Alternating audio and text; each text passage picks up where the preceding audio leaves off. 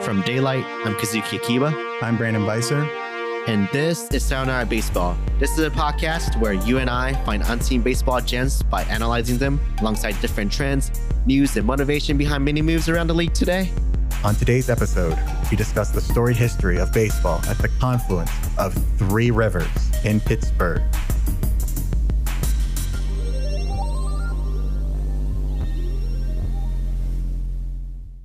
Welcome to a special episode of Sayonara Baseball. My name is Brandon Beiser, and behind the scenes at the control panel is Kazuki Akiba. Today is a special day for us as we continue our guest series that we first started in 2020 and are bringing back on 2022 with the same guest that joined us for the first time.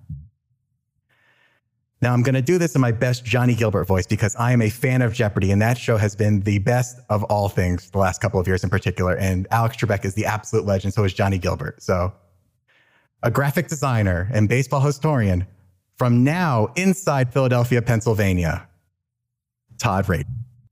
Todd, welcome back, and thank you for being our first repeat guest on Sayonara Baseball.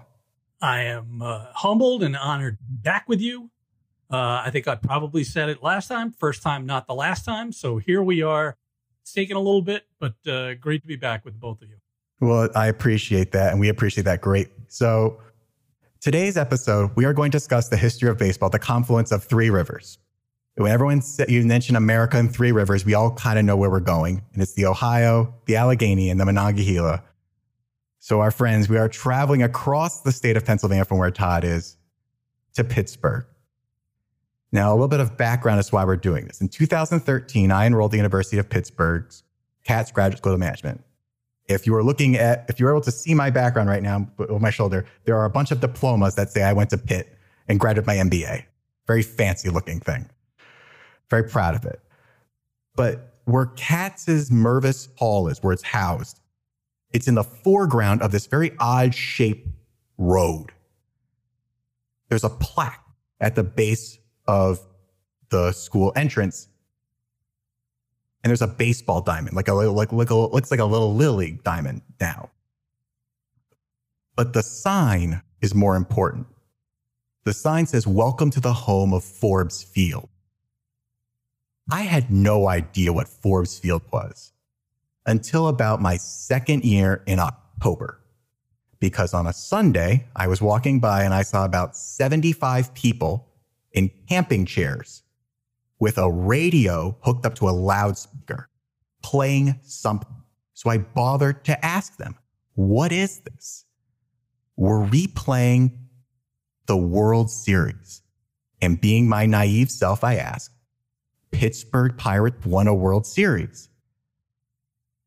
And I started to learn a little bit more about what Forbes Field was. I come to New York. I work in New York for a little bit. I learn. And one of my friends has a shirt that says Forbes Field on. Why do you have this shirt? Well, as the irony, as you can look this up, Kazuki and I used to work together at Forbes. So the irony has lost me, but little did I know then in 2013 and 2014 and in now, I was walking on some of those hallowed grounds in all of American sports history. So naturally, we called up our friend Todd, our baseball historian, who is currently wearing a very nice Pittsburgh Pirates hat, to talk about the Pittsburgh Pirates. So we're going to start from the very beginning, because I think to go through this, and you sent me some wonderful resources over the last couple of months to review. So we're going to start from the beginning of the Pittsburgh Pirates.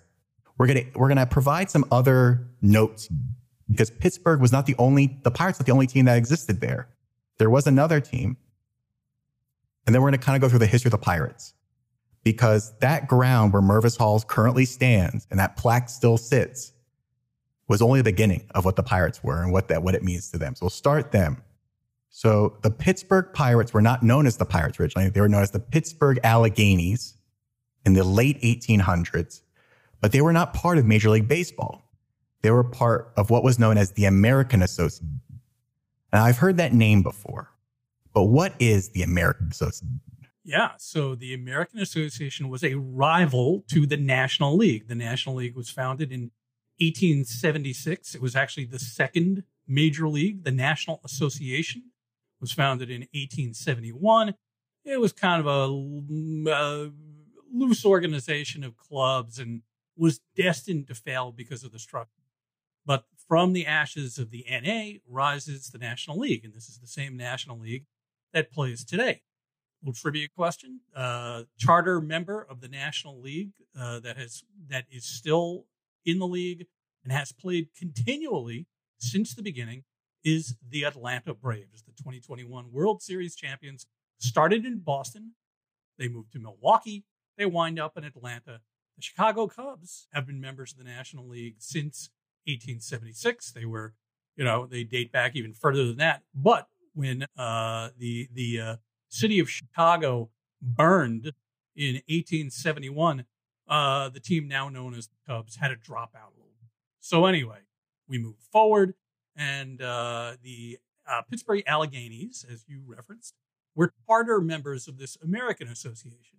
So what's the from a business perspective, what is the angle here that the AA is looking to do that the NL is not doing? Well, the AA offered cheaper ticket prices. This is what they were famous for. They played on Sundays, Sunday games, which were a huge benefit in terms of attracting immigrants, new immigrants in places like Pittsburgh. All these factory workers that came from Europe, they didn't have time to, take off during the week. They probably got one day off a week. It was a Sunday, and the National League did not play on Sundays. And perhaps most importantly, the American Association sold beer to their patrons at games. So this was a challenge to the very staid National League. There's a book from the 90s called The Beer and Whiskey League, and it's about the AA. And finally, Brandon, 4 former American Association clubs are now part of Major League Baseball, all National League. The Pirates, as we were going to talk about, they defected to the National League in 1887. The Cincinnati Reds, they moved to the National League from the AA in 1889. The Dodgers, first Brooklyn, now Los Angeles, they moved in 1890. And lastly, the St. Louis Cardinals began life in the American Association as the St. Louis Browns, and they moved to the NL in 1892. So you've led to my next question. What was this what brought on the defection from, particularly, I guess, the 4 teams you mentioned, the Pirates in particular, but all these teams defected from this, I'd say, rival league to, the superior institution of the National League. So how did that happen? And like I said, when this happened, as we know through history, the Alleghenies name dropped and it became what we know as the Pirates. Since then, over 100+ years, they've been known as the Pirates. So how did they become defectors and then, part of, the superior institution? So a couple of things happened. The structure of the American Association, they lasted for 10 years, which is kind of an eternity for a rival league. Things are so much different back then. There's no broadcast, obviously. There are no streaming rights, there's no merchandise. Probably any radio at that point, too. No, it's all about ticket sales and attracting fans. And if you're going to do that, you have to have strong financing. So there were what I would call various gripes that caused each of these clubs to move to the more established National League. At this time, 1880s, very early 1890s, you've got a series of financial issues in the United States, including a depression. So money is, fluctuating. Ticket sales are fluctuating. They each wanted stability, I think, ultimately is what it was all about. So the Alleghenies, again, formed in 1882. 1887, they go to the National League to replace a team that was a one-year wonder. There was a team that played in Kansas City for one season in the National League, 1886. They were called the Kansas City Cowboys, and they were put in KC in the National League on a trial basis for the 1886 season. It was a tremendous failure. Just imagine how far Kansas City is from the East Coast in a world where you've got trains and no other way of getting there, right? No cars, no airplanes. So Pittsburgh swooped in and became a member of the National League, effectively replacing the Kansas City Cowboys for the 1887 season. And there you have it. That begins the legacy that we know as today as the Pittsburgh Pirates. So they're now part of the National League, and we're progressing a couple of years into the future, and a very important player joins that team. I believe the player who was on the most highest valued auction baseball card until recently, and that's Honus Wagner. So who is Honus Wagner, just as a context, and how did Honus Wagner join the Pittsburgh Pirates? Well, let's back this up for 1 second because we dropped the ball on something that you referenced. So how did the Alleghenies become known as the Pirates? Oh, so that actually dates to very important.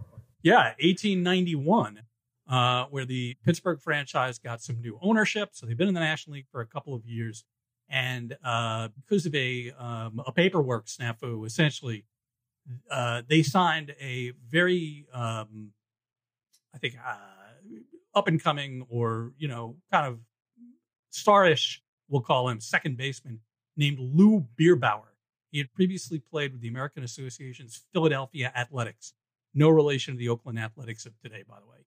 So the A's failed to include him on their reserved list. This is before free agency. The Pittsburgh franchise swoops in. They signed this guy.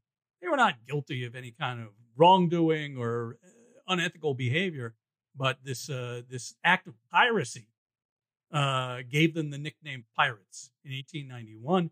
And here we are, all these years later. They're still called the Pirates, now officially a nickname. But let's jump forward several years to Honus Wagner. So Honus Wagner played for a team called the Louisville Colonels in the National League. The National League was bloated in the mid to late 1890s. They had 12 franchises. This was far too many. As I said just a few minutes ago, this was a time when the United States was experiencing recessions and literal depressions and financial busts, and all these things were going on. So the National League basically contracted from 12 to 8 teams. They lopped off 4 franchises, including the Louisville Colonels. Okay, Honus Wagner was a rising star with the Louisville Colonels.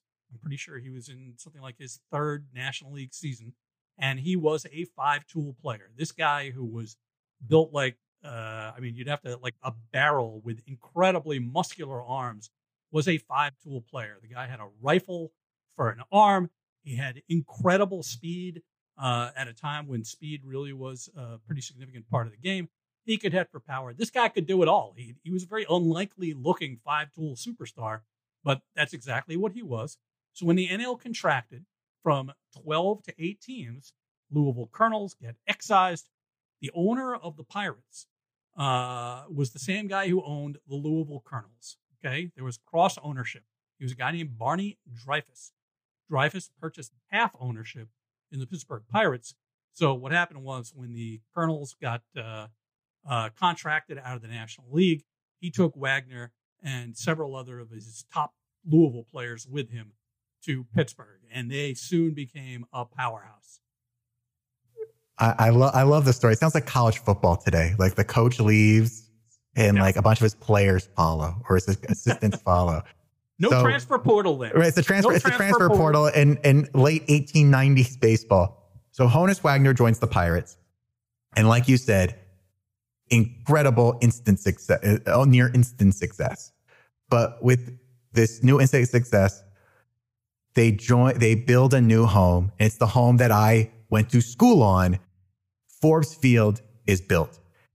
And the imagery of what I remember from seeing Forbes Field and what was built around it for University of Pittsburgh was it was a massive institution. It was this humongous thing that sat right on like the side of a cliff. It looked like in Pittsburgh. And obviously, University of Pittsburgh, you always give a picture of University of Pittsburgh today, but maybe not quite then. The Cathedral of Learning, this tower that stood atop it, looking down. It was palatial, almost looking. So they start winning. They win their first World Series in 1909 in their new home. So take us through that kind of like that evolution a little bit. Yeah, so the Alleghenies and the Pirates played in a series of ballparks. I believe all of them were called Exposition Park. The first Exposition Park was located roughly between what's now Heinz Field or whatever it's called now. I'm thrown for a loop like so many other people of what it's called. And the Pirates' current home, which is PNC Park, beautiful ballpark. So it's on the what would that be? The left bank of I was there last year, right? Persistent flooding forced them to move to a higher ground, right? So this is going on. The Pirates are successful.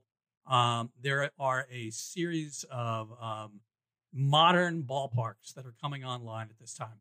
Concrete and steel instead of wood. Wooden ballparks burning down all the time, collapsing. Bad things are happening like that. And at the same time that Forbes Field is being built in 1909, you're at least somewhere in the vicinity of a couple of other ballparks coming online several years later, including Wrigley Field in Chicago, now with the ballpark now known as Wrigley Field, which opened in 1914, and Boston's Fenway Park in 1912. To your point earlier, Brandon, I think it's really interesting. You look at pictures of Forbes Field and where it was, and I'd urge anybody listening to take a look at this, and you, of course, know this, but it was really in like kind of a pastoral park-like setting, this beautifully landscaped area a couple of miles outside of downtown Pittsburgh. Now, you think of Wrigley, you think of Fenway, which both are, of course, standing today, Shibe Park here in Philadelphia. These cities were built in an urban streetscape, and their dimensions conformed to the streets that surrounded the parcel of land on which these ballparks were built. Forbes Field, on the other hand, was completely different out there, in this collegiate setting out there. So it's kind of interesting. But the big thing is, as you stated, it was tremendous. It was something like 25,000 seats, which was pretty big for the time. Braves Field in Boston, another ballpark that opened up several years thereafter, was gigantic by comparison. But all these stadiums had these elements in common. They were bigger, they were more stable, they offered greater sources of revenue, sounds like today, and most importantly, they were fireproof, built out of steel and brick. And all these ballparks endured well into the 1960s or 70s, if not beyond, in the case of Fenway and Wrigley. Right. Well, we know some of them are still currently existing. They've got the renovations, obviously, but Forbes Field obviously is not. But Forbes Field was kind of like this. It was definitely a different setting. I mean, even if you take a look at the pictures today for everyone who wants to look, it's Shenley Park. It's part of this area that's like pastoral. It's like there's the school, there's a big green space, and then it connects between Carnegie Mellon and University of Pittsburgh. Is this road that kind of connects it. It's just this beautiful like cliffside setting, but it's this massive area that fit an entire baseball stadium. Think about how big a baseball stadium is today, right there. So they moved to Forbes Field. They win a World Series in 1909, but that wasn't. They kept winning. Obviously, they had the immense talent of Honus Wagner, among others, but they kept winning, and they won a lot at Forbes Field in their early years, which kind of struck people a little bit. So how good were they in the early 1900s? Well, prior to Forbes Field, let's move back a couple of years. The 1900 team was, like around then. They're becoming dominant at the turn of the 20th century. By 1903, the American League, which was founded in 1901, and the National League, which again was founded in 1876, came to this agreement to play what we now know as the World Series. There was a World Series that existed between the American Association and the National League. Many people don't recognize it as such, but it was actually called the World Series, and it really was the World Series. But let's call the modern World Series exactly what that is, the modern World Series. The Pirates and the team now known as the Boston Red Sox, then known as the Boston Americans, played in the first modern World Series in 1903. The Red Sox, or the Americans, defeated Pittsburgh, and the Pirates were always right up there at the top of the standings.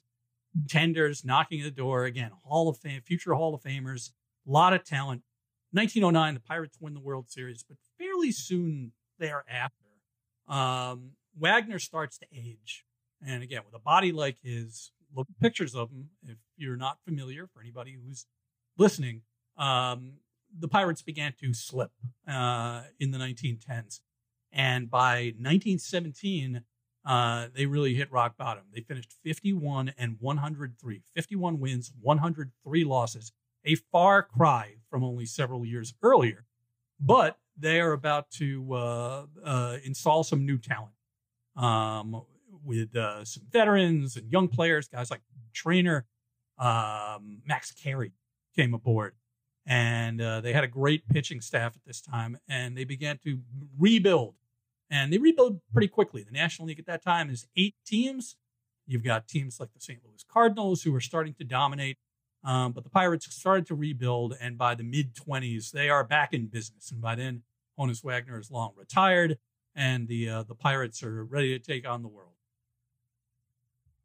And that's a great lead into the establishment of what we will jokingly maybe call your noisy neighbors, but Forbes Field in the late 20s began to be a shared home to a team in the Negro Leagues.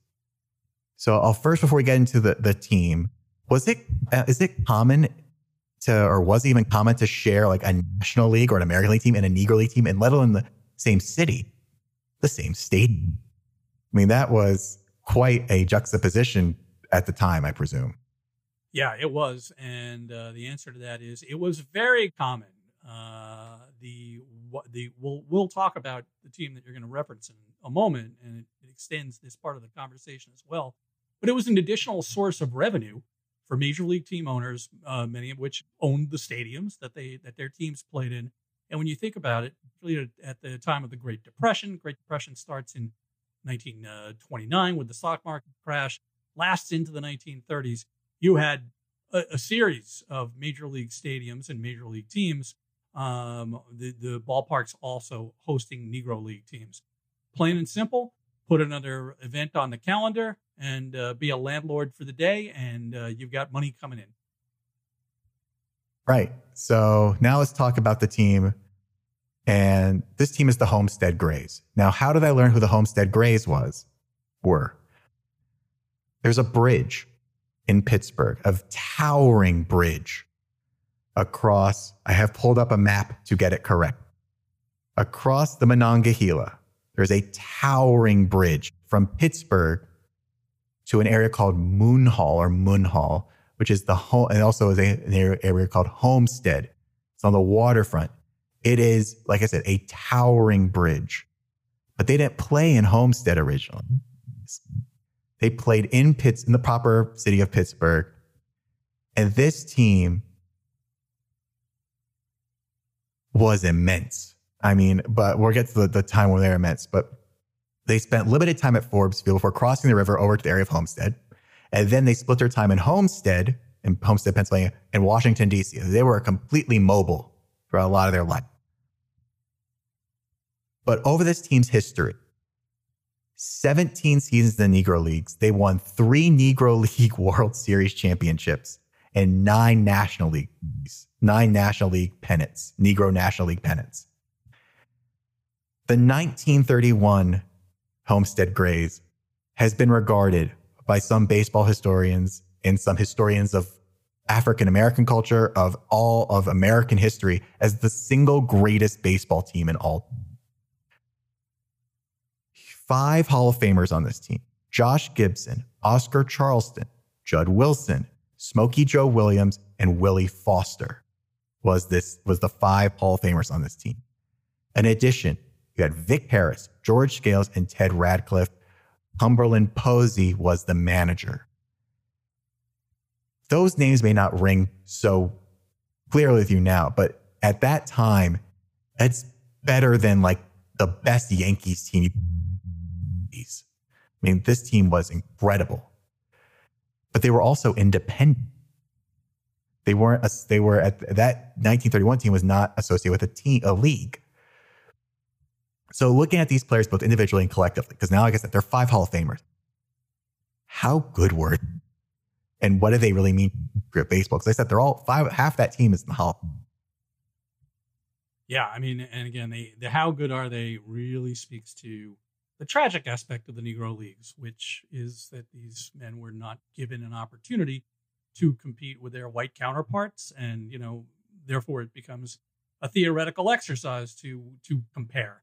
I had the good honor and privilege of knowing Buck O'Neil, fairly recent baseball Hall of Famer. And, he said this throughout his the later part of his life when he became an ambassador to the world for the Negro Leagues. And he said it to me personally, that, the Negro Leagues were a huge source of income, black-owned business, great pride in that. My friend Bob Kendrick, who is the president of the Negro League Baseball Museum, has said this as well, says it every day. But anyway, to go back to it, I mean, this was an incredible team, obviously. They would stack up against many major league teams of the era. It would be such an amazing, let's go back in time and, have an actual game, not a simulated game of what those 1931 Homestead Grays would look like against the St. Louis Cardinals or the Philadelphia Athletics or the Yankees of their era. But we'll never get to do that. But some amazing talent there. And I have to say, the last time I was in Pittsburgh was last year. I went to a Pittsburgh Pirates game at beautiful PNC Park with my friend Sean Gibson, who is the great grandson of Josh Gibson. Sean runs the Josh Gibson Foundation. Look them up. They do great work in the Pittsburgh community. Make a contribution if you possibly can. I'm talking to anybody listening out there. They do really great work in keeping the memory of Josh alive. Great mural. I'm pretty sure it's in Homestead because I remember driving across that bridge last year. I think it's on the side of a brewery. But what an immense legacy they leave behind. And candidly, the Pirates have not always done a great job of honoring the Grays and their Negro League Pittsburgh baseball history. They've kind of come around the last couple of years. And if you go to PNC Park now, Josh Gibson, I know, was inducted into the Pittsburgh Pirates Hall of Fame, even though he never played for the club. I'm pretty sure they signed him to an honorary one-day contract. But the history of baseball in Pittsburgh is rich. The history of African-American baseball in Pittsburgh is immensely rich. I couldn't agree more. And like you said, we all know the historical context of how they simply were not playing against their white counterparts. And as someone who had to learn the story of these players, that should not, and I hopefully in history does not, take away from how good they were. Because like I said, when I was researching this, everyone came back to the fact that this team was so good, you could not replicate that conceptually in today's era or anywhere, like you say, simulate it. And they never had a chance to even play against the counterparts who were, winning the quote unquote World Series. But like I said, Josh Gibson is definitely the player that I recognize the most. Like that mural and that image is something that I can't get out of your mind. It's just like he was like the face of like the best team of all was Josh Gibson. And like you said, you obviously have a very privileged relationship with his great-grandson. Great-grandson, yep. And now, which is incredible. Yeah, and Josh Gibson tragically died very young, died in 1947. Several months later, Jackie Robinson plays his first game with the Brooklyn Dodgers. So Josh just missed it, just missed being the first. There was talk of him perhaps being, the first African-American in Major League Baseball. But now, because of the research efforts of a lot of people, the Negro Leagues have officially been recognized as part of the major leagues. This is a fairly recent development. And I think because of this research and because of kind of a new perspective on the Negro Leagues and the unearthing of statistics and, just looking at things in a perhaps a more nuanced way, they are not necessarily separate in history anymore. They were, without question, and we're never going to get that back. But the Negro Leagues are the major leagues now, and it's an interesting and good thing to keep in mind as we assess things. And again, new information comes to light every day that gives us a much fuller, bigger, and better picture of what the Negro Leagues were like. Absolutely. And I will say you mentioned Bob Kendrick, the Negro League Baseball Hall of Fame is in Kansas City, Missouri. I'm the proud owner of a Kansas City Monarchs hat, which is obviously a team that existed in this era. It's an incredible museum if you get a chance to go. It will kind of dawn on you about this era of baseball that you may not have heard of. But now, like you said, it's fully included in baseball, in Major League Baseball history. If you go to baseballreference.com, you can look them up now.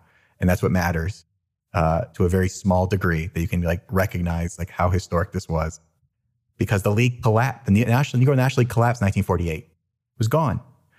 The Homestead Grays existed shortly for a couple of years thereafter, winning a total of 947 games, league-recognized games, in the course of their 17 seasons, and a little bit more, I think. But the numbers jump off the page for how good this franchise was. Yeah, and part of the mystique of the Negro Leagues goes beyond numbers. It's about legends. It's like, great American legends like Paul Bunyan, these larger than life heroes, right? Josh Gibson, who people say, and it's probably apocryphal, Josh Gibson allegedly hit a baseball out of Yankee Stadium. Well, even if it's not true, and even if he didn't hit 800 home runs, again, it doesn't detract from the fact that these guys were awesome. And Josh Gibson in particular was a very deserving Hall of Famer. Like you just said, you get to the Negro League Baseball Museum in Kansas City, Missouri.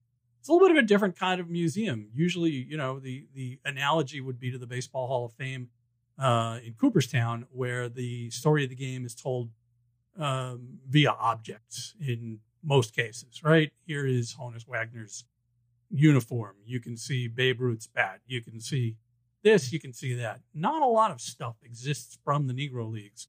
So part of the experience of going to the Negro Leagues Museum in Kansas City is learning about what America was like, how these guys traveled from city to city. It's a bit of a different thing, and and a kind of a different learning experience. Both worthy, but and both great places, and I'm lucky to have been at both fairly recently. So have I. Last 10 years. It's pretty incredible. All right. So we have reached kind of our halfway point. So coming up after the break, we're going to travel back to Forbes Field, return to the history of baseball in Pittsburgh, starting with the 1960s. And we'll discuss quite possibly the home run heard around the world.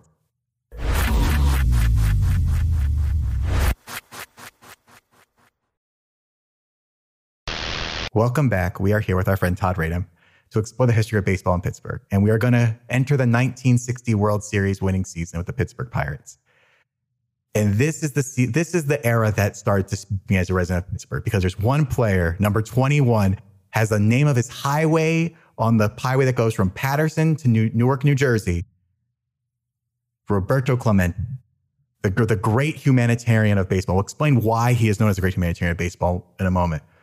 But 1960, he comes on the scene a little bit early, a little bit at that time. So just how significant was the rise of Roberto Clemente so early in his career? Like, he was in Puerto Rico. He plays in Pittsburgh his entire career, but he joins the Pittsburgh Pirates and is instantly so good. Well, a couple of things to keep in mind when we talk about the history of the Pirates during the Clemente era. The Pirates were a pretty moribund franchise in the 1930s for the most part. Certainly in the 40s and immediately after World War II. This is a team that, hadn't participated in a World Series for years and years and years. Clemente comes to the Pirates as a rookie in 1955. Now, he was originally drafted by the Brooklyn Dodgers, who left him unprotected on their roster. And the Pirates scoop him up, and Clemente makes his debut, very young guy in Pittsburgh. And he, like Honus Wagner, a five-tool player. The impact of Clemente was not necessarily immediate. He had to, grow into his role, but he was certainly seen as a guy on the rise, a potential star, a guy with tremendous talent and potential. And he's coming up with a team that rebuilt its farm system.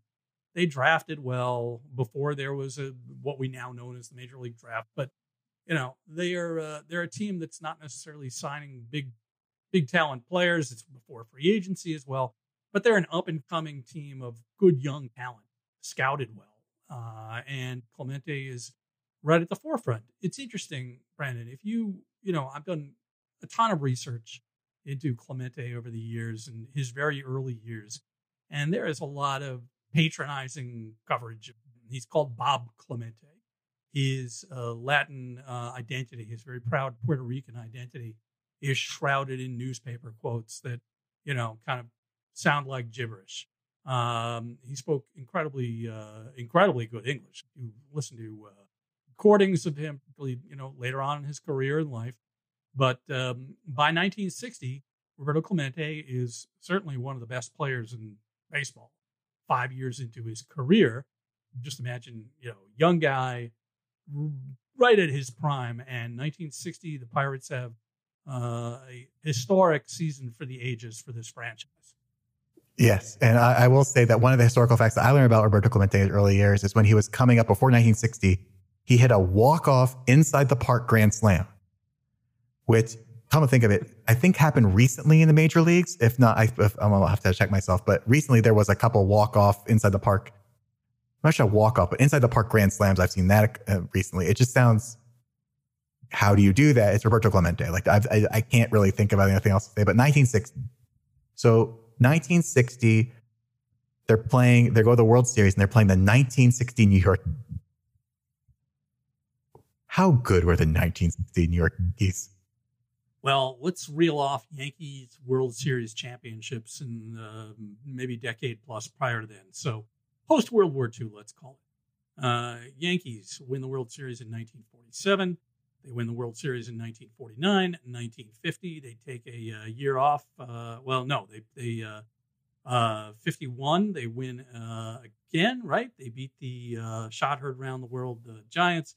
Blah, blah, blah, blah, blah, blah, blah. Yankees are winning. I mean, they lose the World Series to the Milwaukee Braves in the late 50s. They win the following year. They don't win the World Series in 59. The newly transplanted LA Dodgers win the World Series.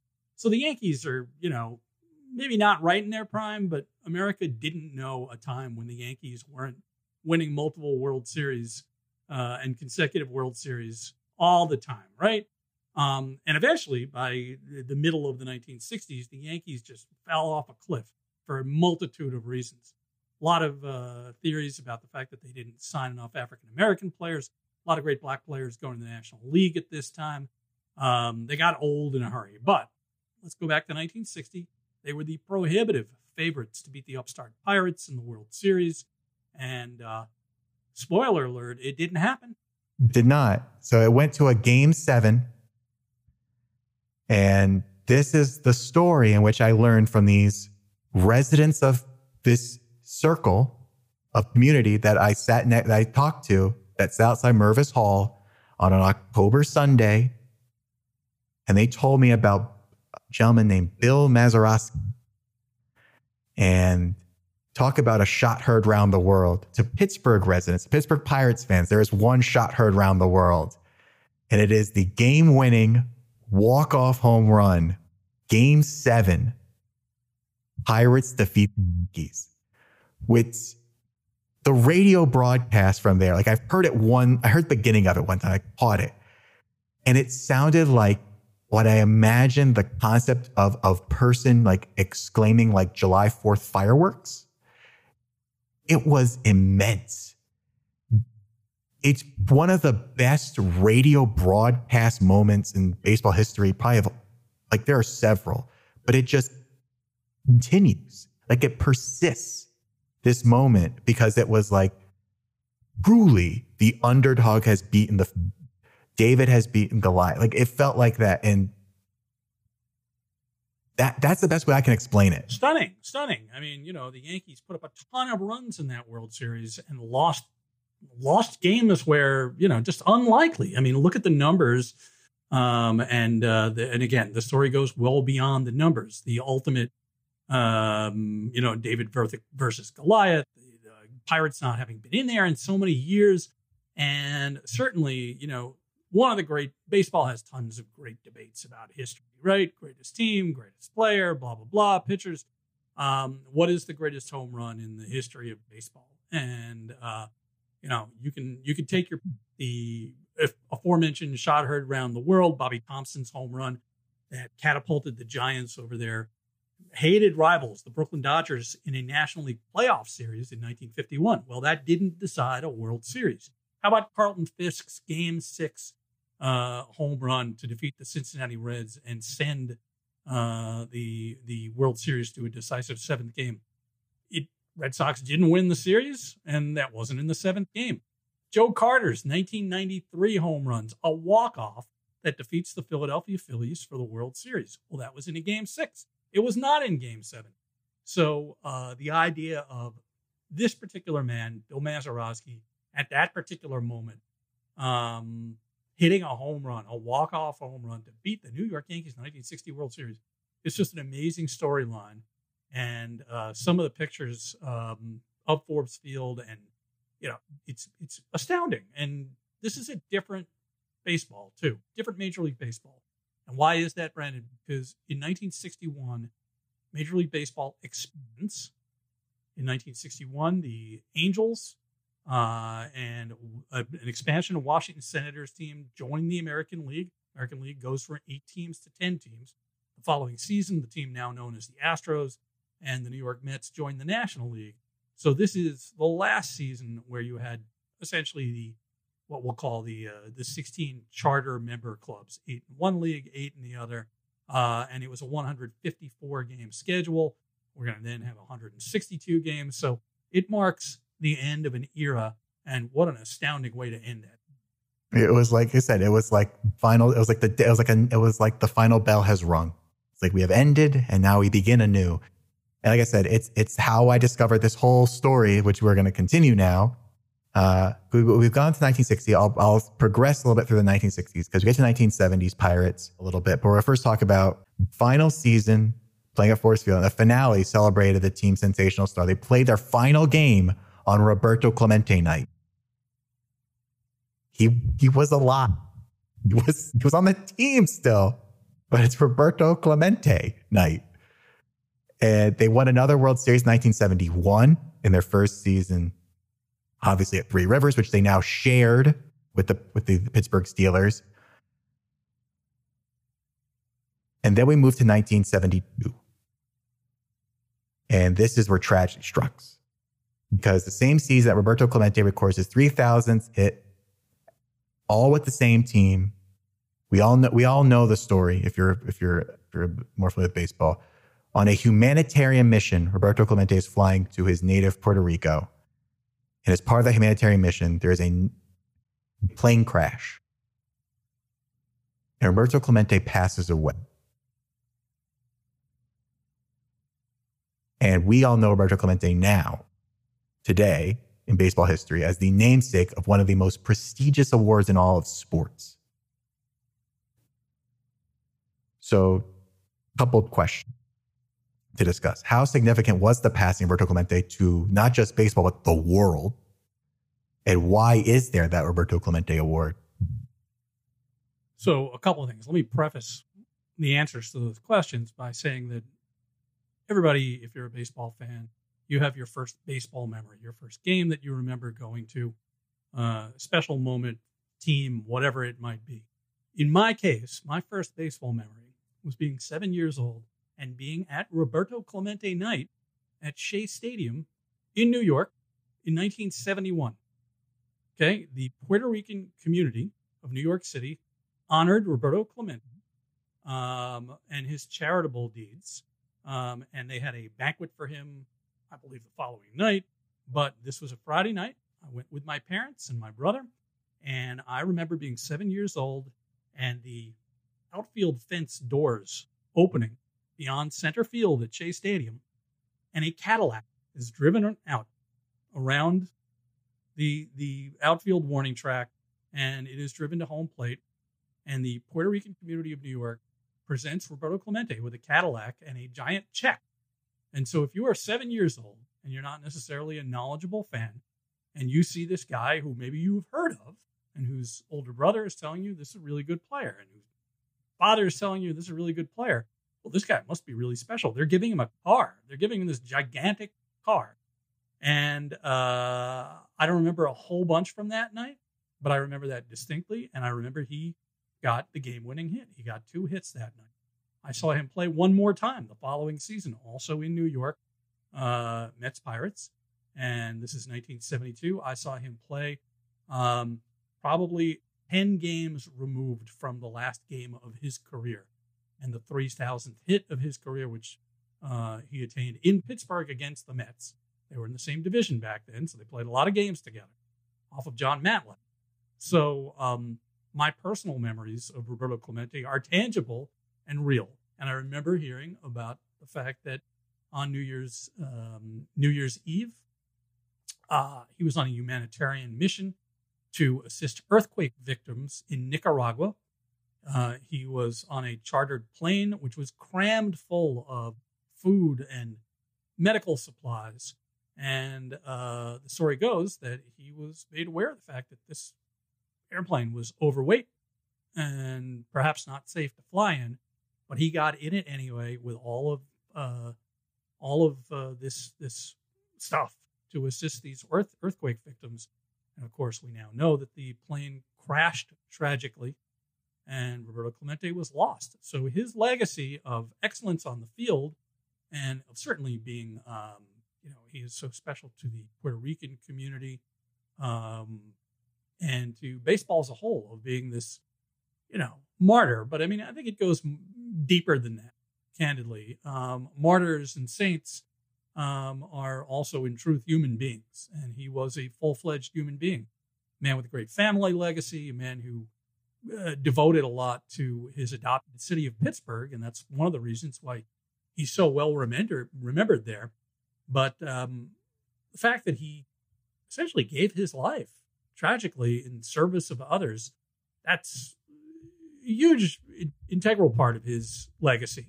And it's honored today, as you said, with the Roberto Clemente Award. And I have the great honor and privilege here, too, of having designed the logo for that award. I saw it presented here in Philadelphia at the World Series this year. Justin Turner of the Dodgers was the recipient. And I think it's really cool because, history has a way of eroding memory. And Roberto Clemente, of course, passed away 50 years ago, but his memory is strong and vibrant still. I didn't know you designed the award logo. It's a nice little touch to the story. To me, the Roberto Clemente, I obviously didn't see him play, but you live in Pittsburgh. The memory that I have is very, very distinct and very appropriate. From the downtown Pittsburgh core to the North Shore where PNC Park is today, where Steve Rivers Park was, there are 3 bridges that crisscross. You can walk across them or you can drive across them. Andy Warhol, one of the great American artists, Rachel Carson, great American scientist, and Roberto Clemente, great American humanitarian, all have ties to the city of Pittsburgh. And it is a distinct ritual and honor when you go to a game at the North Shore. You could take the train across underneath. You can drive a car. But it's very special to walk across the bridge to the other side. And the bridge that sits closest to what is now PNC Park, of course, is the Roberto Clemente Bridge. It is donned in black and yellow, as it should be. And as you walk across the bridge, you look into the outfield, which, as we all know, was the baseball home of Roberto Clemente. I think that's what, it's like I said, it connects to the largest Puerto Rican Hispanic neighborhoods in New Jersey, Highway 21. And it's a big sign for welcome, you are now driving Roberto Clemente Highway. And that's how I think of him. It's just like, I think of him as like possibly one of the greatest Americans of that generation of all time for his service. But he is, like you said, he's this kind of martyr figure from Puerto Rican heritage. But it's incredible. Like when you see someone who wears a 21 jersey in Pittsburgh, it means a lot. Like we talk about names about Mazeroski, Wagner, a couple other ones. But like that's one of those jerseys, like a fan is a real fan of Pittsburgh or has a deep connection to the Puerto Rican community when they own a Roberto Clemente.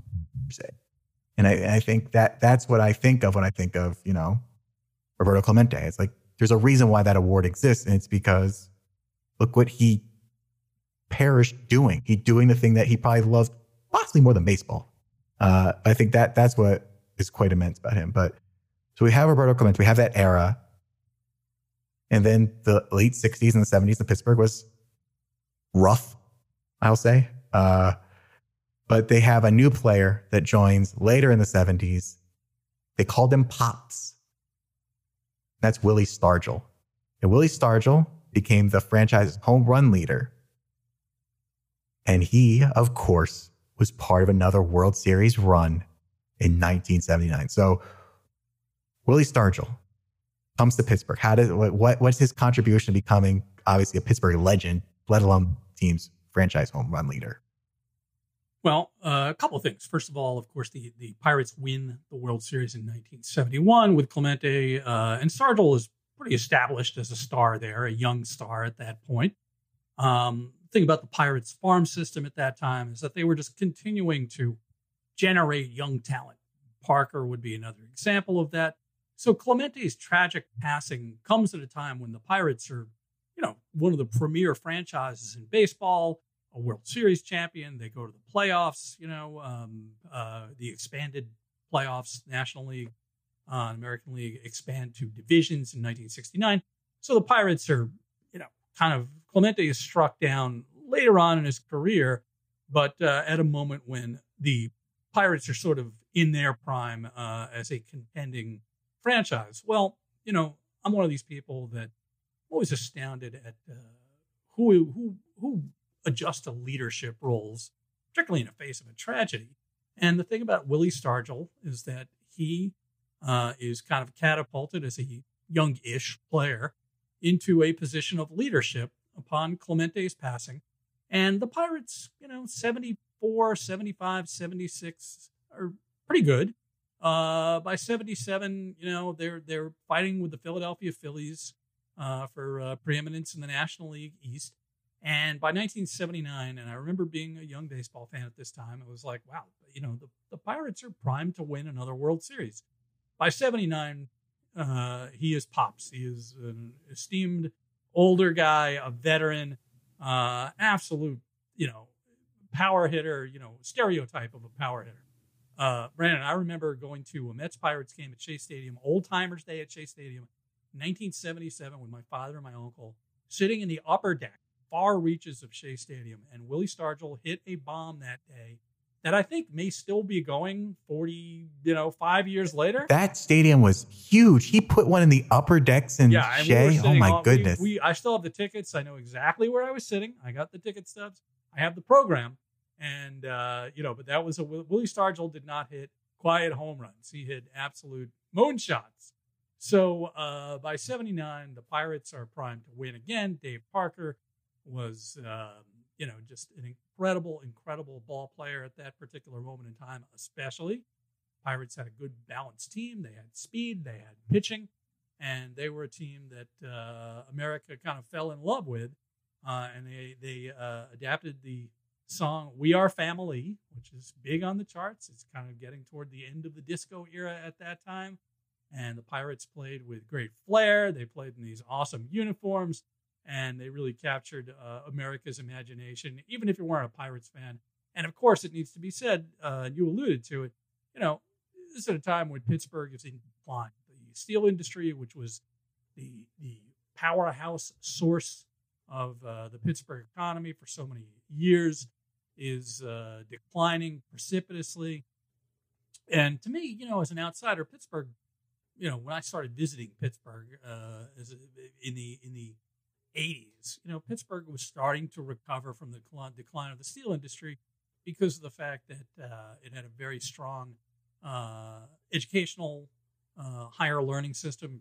Pittsburgh, Duquesne, blah, blah, blah, Carnegie Mellon, research institutes, and, and healthcare. Pittsburgh was able to reinvent itself I don't think it was necessarily seamlessly, but it did a lot better, a lot quicker than other quote unquote Rust Belt cities.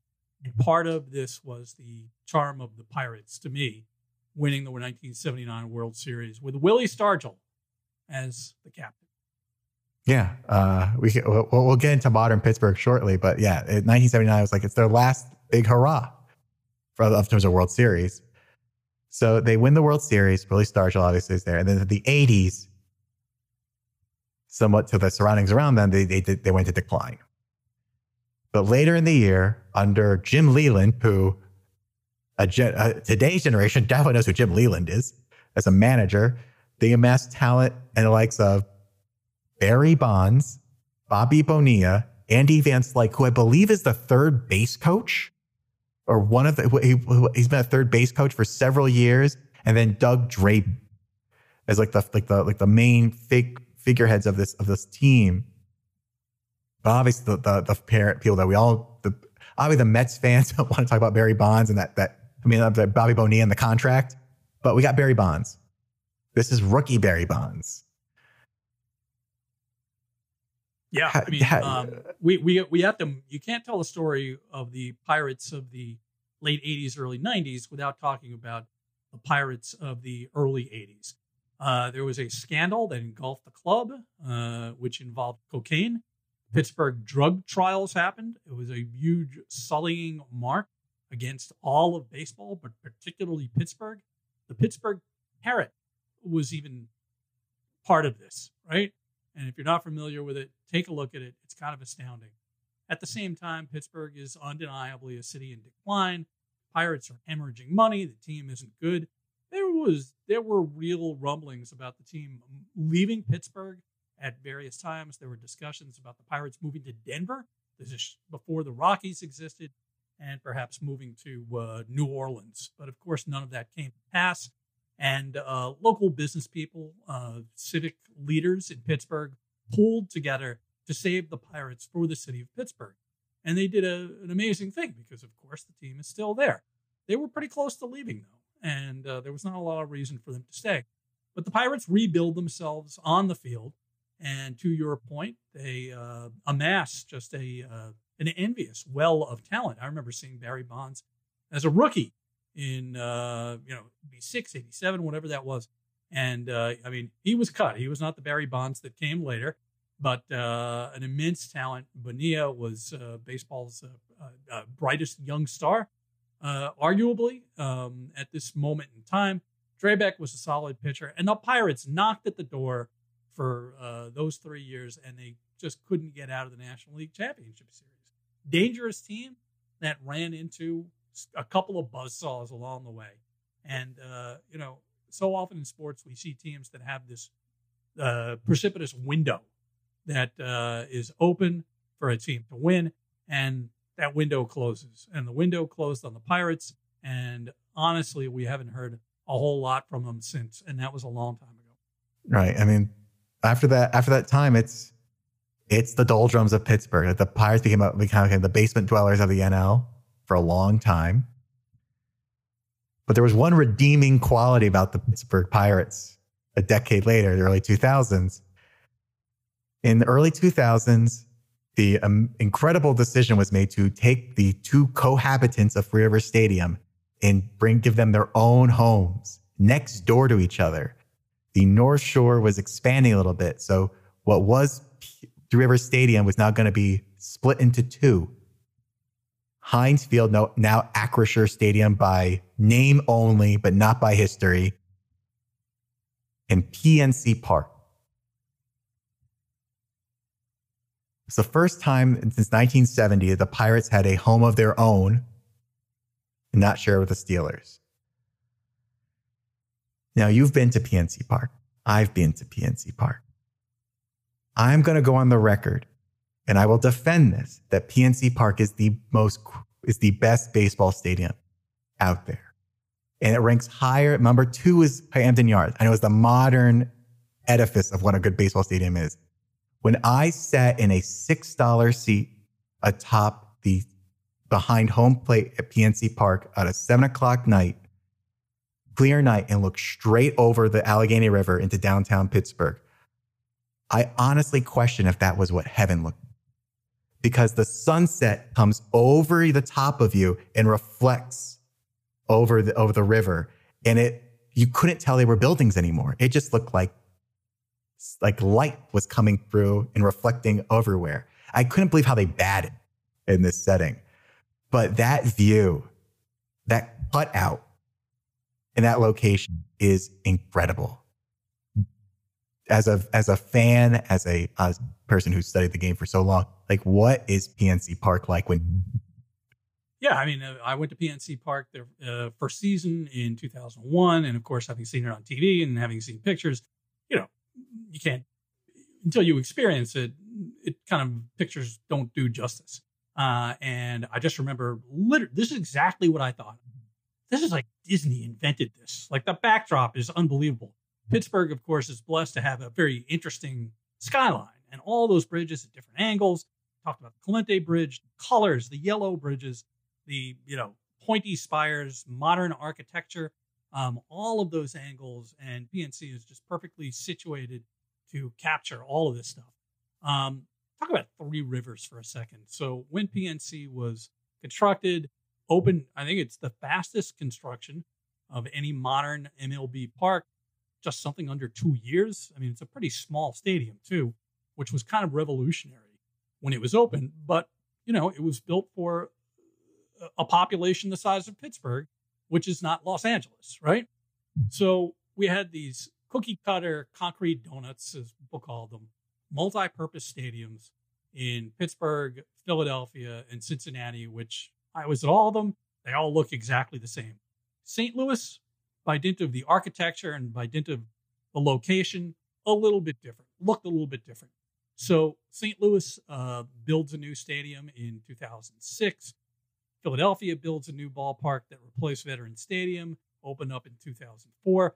Cincinnati replaces their, Riverfront / Synergy, opened in 2002. So PNC is kind of at the forefront. It was all happening right then. This huge construction boom of stadiums, both in baseball and football, separate facilities. It was not growing up. And they were neighboring, like in all the cities you have described, they're like St. Louis, Ohio's NFL team. But in Philadelphia, they were across the street. Pittsburgh, they are across the street. And I believe in Cincinnati, they're also across the street. It's close enough. They're close enough. Paul Brown's. Yeah. And this was the thing. I do recall reading about how when they were discussing a new ballpark in Philadelphia, there were people who wanted to put it downtown. There was opposition from community, which it was supposed to be constructed at, which is not far from where the Philadelphia 76ers are proposing a new arena right now. But Philadelphia has, all their stadiums kind of, in South Philly. It's been that way since the first stadium was constructed there in the 1920s. So all the sports are there. They're kind of used to it. And this was the thing, multi-purpose stadiums were bad to watch baseball in for the most part and bad to watch football in for the most part. And like I said, I grew up going to Shea Stadium in New York. I went to plenty of games at Yankee Stadium. Wasn't a whole lot of, it wasn't multi-purpose there at that particular point in time. But, these round stadiums, the sight lines were not great. So PNC comes along and is a game changer in certain respects because of the fact that, again, it's a Pittsburgh-sized Major League Baseball stadium. It's a ballpark. It's not a stadium. It's constructed of honest materials that look like Pittsburgh. You can walk to it from downtown. But importantly, Brandon, we have to point out the fact, sadly, that, and I'll just put this out there, the fan base has not been rewarded with winning teams. I mean, there was a brief moment in time, almost 10 years ago when McCutcheon was there. But, this is a franchise that cries poor mouth. Listen, we've seen teams like the Tampa Bay Rays go to the World Series 2008, again in 2020. The Kansas City Royals won a World Series, right? Teams with lesser resources, quote unquote, and they all have significant resources. Let's not kid ourselves. Pittsburgh fans deserve better, and this ballpark has never hosted a World Series game. Camden Yards in Baltimore, too. 1979, 1971 World Series, Orioles, Pirates. When I was younger, these are two amazing franchises, dominant franchises. It's hard to believe now. So we need an Orioles who seem to be on the upswing. Orioles, Pirates. I mean, World that would Series. be the battle of the best baseball stadiums there is. But you've kind of led into the final point, the final history marker, and that was 2013 when I lived there, 2014, 2015, the wild card berth. I have a shirt that says Octobar, like it's like a pirate. There's a pirate saying that. It's beautiful. Andrew McCutchen era, AJ Burnett obviously was in his prime then. And that was the era where it was the first year of the 1-game wild card, I believe, and that they played in Pittsburgh, and it was like the city had taken over. And obviously the Steelers are fantastic. The Penguins are immense. Talk about a team with history there too. And the colleges with all their talent. And that's kind of overshadowed, at least in the last decade plus, anything that's happened at PNC Park. Hopefully they can get better. Yeah, but it's sad. It's sad. I'm not from there, but I'm certainly, I know enough to think like maybe you need an ownership change. You've had an ownership change. Previous regime was not, they built PNC Park, but here we are. We're going on, except for that brief blip moment in time where, as you said, McCutchen in his prime, very fun team, never quite got over the hump, but contended. But it's not enough because that city and that stadium deserve sustained postseason baseball, deserve a World Series, so that the eyes of the nation can see just how great a city that is, and what a great ballpark that is too. I think that that's the perfect way to end out. So just looking back at everything we talked about before we close out our show, as someone who's observed baseball for a number of years, what are your thoughts on what Pittsburgh has meant in the history of baseball? From the Homestead Grays, the Alleghenies, to Honus Wagner, to all the players, Clemente, Mazeroski, Stargell. I mean, today people don't know how good they were, but when they were good, they were amazing. And the people that resided on that team are legends. Like they are people that are like, they're in the Hall of Fames, multiple Hall of Fames along the way. Yeah. I mean, listen, what an incredible, a lot of cities can lay claim to incredible sports histories. But again, the absolute giants of Josh Gibson, as we discussed before, and of Roberto Clemente and Honus Wagner, and, a host of others that came through that city and played baseball there. And again, it's tinged by this sadness that time kind of stops. The Bonds and Bonilla teams that we talked about just a few minutes ago, could have, they were contenders. And unfortunately, they never got over that hump. But time kind of stops. And that is a long time ago. So, history, I think, there's this continuum that you look to connect a Honus Wagner who played in the 19th century, for goodness sake, to whoever the star is going to be 5 years from now or 10 years from now. And you want to cultivate a younger generation of fans. And it's kind of sad because, again, it kind of like, boom, it all falls off the cliff to me at a certain point in time. But the history cannot be denied. It's incredibly rich. There's something to be learned from without question. And the memories, plural, endure. But let's get some new memories and some winning teams and gin up some enthusiasm. The fans deserve it. I agree. And as someone who is saying the Pittsburgh Penguins, I was there for, I believe, one Pittsburgh Penguins Stanley Cup playoffs and final and win. Please bring it home. Just bring it home one more time. I don't live in Pittsburgh anymore, but you got to get the black and yellow one more time. It's the only city where all the teams, professional, share the same color scheme. And that is very much by design. Right. You probably know this. The Pittsburgh Pirates for many, many years, up until the late 1940s, were pretty much red and blue. The Steelers, who were originally called the Pittsburgh Pirates, right? They come along. The Pittsburgh Penguins, an expansion team, the second NHL team. I would be remiss if I didn't promote the book that I wrote with sportslogos.net Chris Creamer. It's called Fabric of the Game. The stories behind the NHL, every NHL team's names, how they got their names and looks and logos. Pittsburgh Pirates of the NHL in the 20s, they wore the city colors, which are black and gold. And finally, the Pittsburgh Penguins, who were parading around in blue and or like powder blue and black in the late 70s, early 80s, they adopt the black and gold as a unifying force when this city is going through challenging times. And they're glomming onto the championship Pittsburgh Pirates, and the Boston Bruins objected to the fact that they said, we own these colors in the NHL.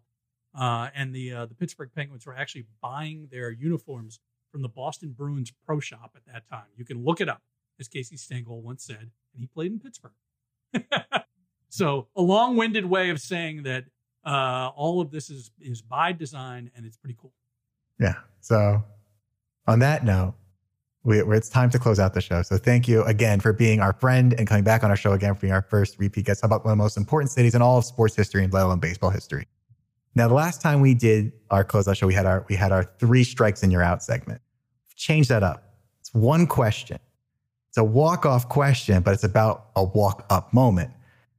We did a whole season, we still do it, collecting people's walk-up or entrance song, all by design, because Mariano Rivera's Enter Sandman by Metallica is in our souls. With that question in mind, on the spot, it's your turn to walk up to bat or enter from the bullpen. What song do you want to come on? Yeah, I'm thinking of Trevor Hoffman with Hell's Bells, when that ballpark, just electric. I am going to have to say, I work with Ice Cube and have for a number of years now on his Big 3 basketball league, work with him on some music and TV stuff too along the way.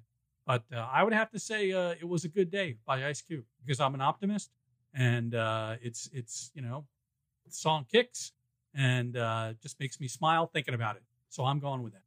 It's a great choice. It's a great choice. Love a little bit of West Coast hip hop. It's always good there. Well, thank you very much.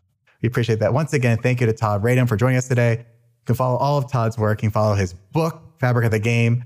And you can find all of that on toddradom.com. Todd, thank you. Thank you. Greatly. It's a pleasure being back with you. I appreciate it, and look forward to talking soon. This has been Sayonara Baseball. And once again, we'll see you on the field again soon. That's it for this episode of Sayonara Baseball. This episode of Sayonara Baseball is hosted and produced by me, Kazuki Akiba, and Brandon Beiser. This episode was edited by Kazuki Akiba, with additional research by Brandon Beiser. Our theme song is by K. Margus. Sayonara Baseball is a production of Daylight and Media 3 Limited. We'll be back with another episode. If you like this podcast, please rate, review, and subscribe to our podcast as more people will know about this show. Go to daylightinteractive.com to see some exclusive updates and more about our upcoming shows. I'm Kazuki Akiba. And I'm Brandon Beiser. And this has been Sayonara Baseball.